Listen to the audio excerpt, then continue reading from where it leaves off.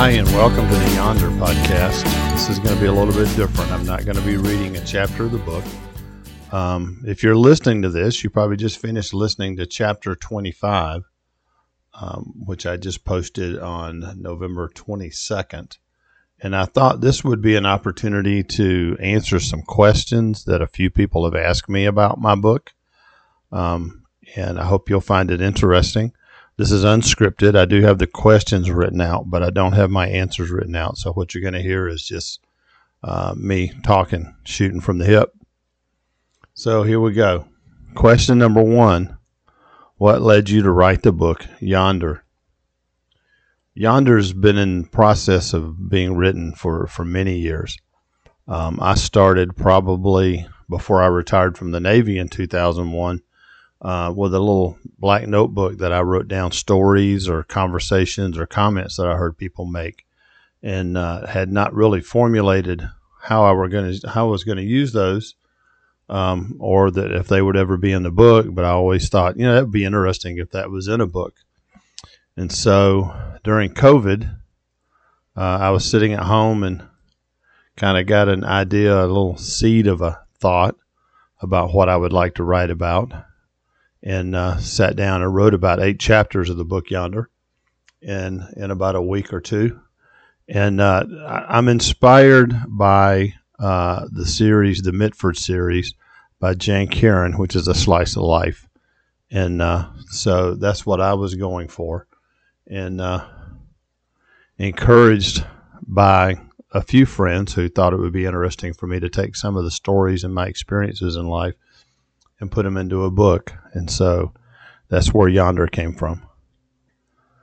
Question number 2, are the characters in the book based on real people? Yes, they are. They some of them are a conglomerate of people. Some of them are people that I had as acquaintances that had a little bit of influence on my life that I thought were interesting characters. And then some of them are just people that I made up based on TV shows that I've watched. Ernest T. Bass and Andy Griffith was a little bit of the inspiration for Possum. So those are the kind of ideas that I throw in there and that I grab and run with. Question number 3, is there a character in the book based on you? Well, actually, there are 3 characters in the book based on me, and I'm actually in one scene in the book when Jim Bob and a couple of folks visit LaGrange, Georgia, and come to the Sweet Roast Coffee Shop, which is no longer in existence, but I'm actually in the coffee shop to greet them. But there are 3 particular characters that kind of relate to me. Jim Bob, specifically, would be me if I always said and did the right thing and always had the best of intentions and the right intentions when I did things. Sammy is me kind of before I matured a little bit as a Christian and became a little bit older and wiser. And he just kind of shoots from the hip and says what he thinks. And then there's a guy named Tim that appears occasionally in the book, that if you pay attention to his first introduction, you can see why that would be me. And he is me as I am now. So he would be halfway in between Jim Bob and Sammy. Question number 4, how did you choose the location? Well, I've always been partial to the Georgia mountains. When my wife and I go on vacation, most people go to the beach, and we go to the mountains, and love the Blue Ridge area anywhere in North Carolina or North Georgia. And so I thought the North Georgia mountains would be a great place to house the story. You'll notice once in a while that the story references towns that are nearby. It's not based on any particular town in North Georgia. It's just, a makeup of my own. I actually have a map that I've mapped out Yonder so that I can keep the story straight. and having it on the border and having it be a large piece of property that straddles the Georgia-Tennessee line. I don't know. I don't know how I came up with that idea, but it seems to work with the story. Question number 5 says, are there any of the stories in the book based on real events? There are several stories in the book based on real events. And by now you've heard the reference to Jim Bob and Cletus almost burning down the bridge to Tennessee. And we didn't almost burn down a bridge, but I do have a story that I tell and share with people when I was in 4th grade about smoking up and shutting down a road in Columbus, Georgia, near St. Francis Hospital. So, a lot of the stories are things that in situations that you see are just things from my mind that I've experienced or I've heard people talk about. Question number 6. What does it mean to say yonder is a slice of life? Yeah, I mentioned that in the first question, answer to the first question. Slice of life is basically you're following the Owens family through their transition from being a Navy family to being back living in Jim Bob's hometown in a situation where he's given the opportunity to minister and the financial assets to minister. And so, a lot of the story is the characters and the characters interacting with each other. There's not always going to be it's not like a murder mystery or anything like that. It's just an interest in these people and the way they try to live their lives as followers of Christ. Question number 7. There are so many characters introduced. Why not concentrate on a few? I had a friend ask me about this. He was saying, God, there's just so many characters. And the idea in introducing all these characters is that you're going to feel a little overwhelmed with all the characters and keeping the name straight. Well, you're feeling what Jim Bob's feeling as he's moved back to his hometown. And he's constantly running into people from his past, characters and people that knew him and people that were older than him and people that he grew up with. And after being away for 20 to 25 years from Yonder, it's overwhelming for him. So you're actually sensing the way he would be feeling. But also having that many characters, and introducing you to them and you get to know them a little bit, you get a little bit of insight in the plot sometimes as to what's going to happen or where the plot's going to go or, how a person might react based on the character that you've learned that they are. So that's my answer to that question. Number 8, will we ever identify the man in the cave that was found, the skeleton? Well,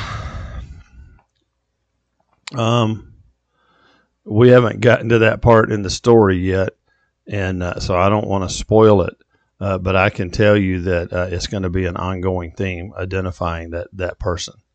I think we just, literally just discovered the body, and I thought that we were just going to kind of let that languish in the story, but I had a friend of mine who's reading the book ask me a question about him.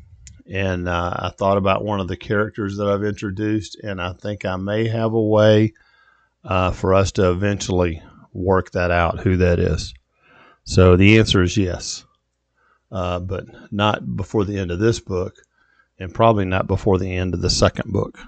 Oops, I wasn't supposed to tell you that. So how do you write this? The question number 9 is, how do you write the story, and is it all planned out? Well, yes and no. I kind of have some index cards, post-it notes. Size post-it notes are probably about 3 by 5 that have tabs on them, and I take 5 or 6 of them at a time, and I staple them together, and I number them with chapters, and I say, okay, here's what I want to happen in the chapter. and how I want the story. It's never going to be a movie. How I want the story to move forward. But more than anything, and I thought I was unique in this, I let my characters drive the story. I'm reading a series of journals by a woman named Madeline L'Engle. You might know her name. She wrote a book called A Wrinkle in Time. And she is not a plotter or a planner out at all. She lets her characters drive the story. And so there have been a couple of times, actually several times, where I had the story planned out and what I thought was going to happen and how I thought things were going to go. And in writing it and having one of my characters say something or do something, it gave me direction for that part of the story that was different than I had planned. I also get to a point in the story where I'm not sure. I know what I want to happen, but I'm not sure how I want it to happen. And so I usually just wait and I observe, and someone will say something or I will see something out, in my travels around town, and it'll come to me how I should write that. It seems to have worked so far. You be the judge. You're reading it. I'm just the writer. I don't know how it's coming across, so I know the story, but that's how I write the story. I usually plan about 5 chapters ahead of time, briefly, and I know what I want to happen in a chapter, and then I start weaving those elements that I want to happen in the chapter into a story. Question number 10. Will there be a second Yonder book? Yes, there will be a second Yonder book. I've already started, got the idea for the first chapter for the second Yonder book, and a couple of ideas of chapters that I want to write. I've actually gotten my little index card size sticky notes with the tabs on them. I've got 5 of them stapled together, and I'm going to start numbering them and start lining up what I want to do. And hopefully by this time next year, I'll be most of the way through it. So we'll see. I don't know. I have a name yet. So you got any ideas, you can email me at larryninus@gmail.com and let me know things that you might like to see happen, or stories you might to hear, or characters you might like to see me expand on. And then the final question I get, question number 11, is, do you plan to publish it? How and when? I write because I love to write. And I was inspired by my son because I would write blogs and complain that nobody read them. And Stephen would say, well, Dad, write because you enjoy writing, not because somebody's going to read it. And so I wrote Yonder from my heart, a story that I wanted to tell, that I felt like God was telling me. I spent a lot of time praying and for God to give me story ideas and for where my characters should go and where the story should go. So just to give you kind of a forecast of what 2023 looks like for me, I'm hoping in March to go to a writers conference. And then I can't remember where that one is. I'd have to get my notes out to look at it. But the end of May, beginning of June 2023, there's a 5-day writers conference in Blue Ridge. It's called the Blue Ridge Writers Conference, and it's in east of Asheville, North Carolina. I hope to go there and do some workshops, but also I hope to be able to find some time to sit down with a publisher and present my book and my ideas to someone and see what they think about me publishing it. If it comes down to it, I can just self-publish it on Kindle on the Amazon and not have to worry about a hardback book. I'm also going in the end of August, I think it's like the 23rd, 24th, and 25th, to the American Christian Fiction Writers Conference. And that will be specifically Christian fiction publishers and agents and editors. And I hope to have a chance there to talk to somebody and present my book and my ideas, and maybe have a little bit of my second book to be able to present to them. But here's my thing. I love writing, and I enjoy writing these stories. I enjoy storytelling, although I don't get to do a whole lot of storytelling, but wish I did. But if my books never get published, and I have 5 or 6 people that read Yonder on Spotify and are inspired and encouraged and strengthened in their faith through the stories that I'm telling and the characters that are in my books, then I've achieved my goal. I write because it's a gift that God has given me, and I love doing it. And whether it gets published or not, it doesn't make any difference. I'm just being obedient. All right. Well, that's the end of the 11 questions that I have that people have asked me. If you have questions about the book or questions about characters or questions in addition to what I've read here and answered here, feel free to contact me at Larry Ninus. Can't even say my own name right. Larry Ninus, LarryNinus @gmail.com. I'll put it in my brain, as I call it, my little notebook that's got all my story ideas in it, and I'll be sure to respond back to you if it's a question that I can answer.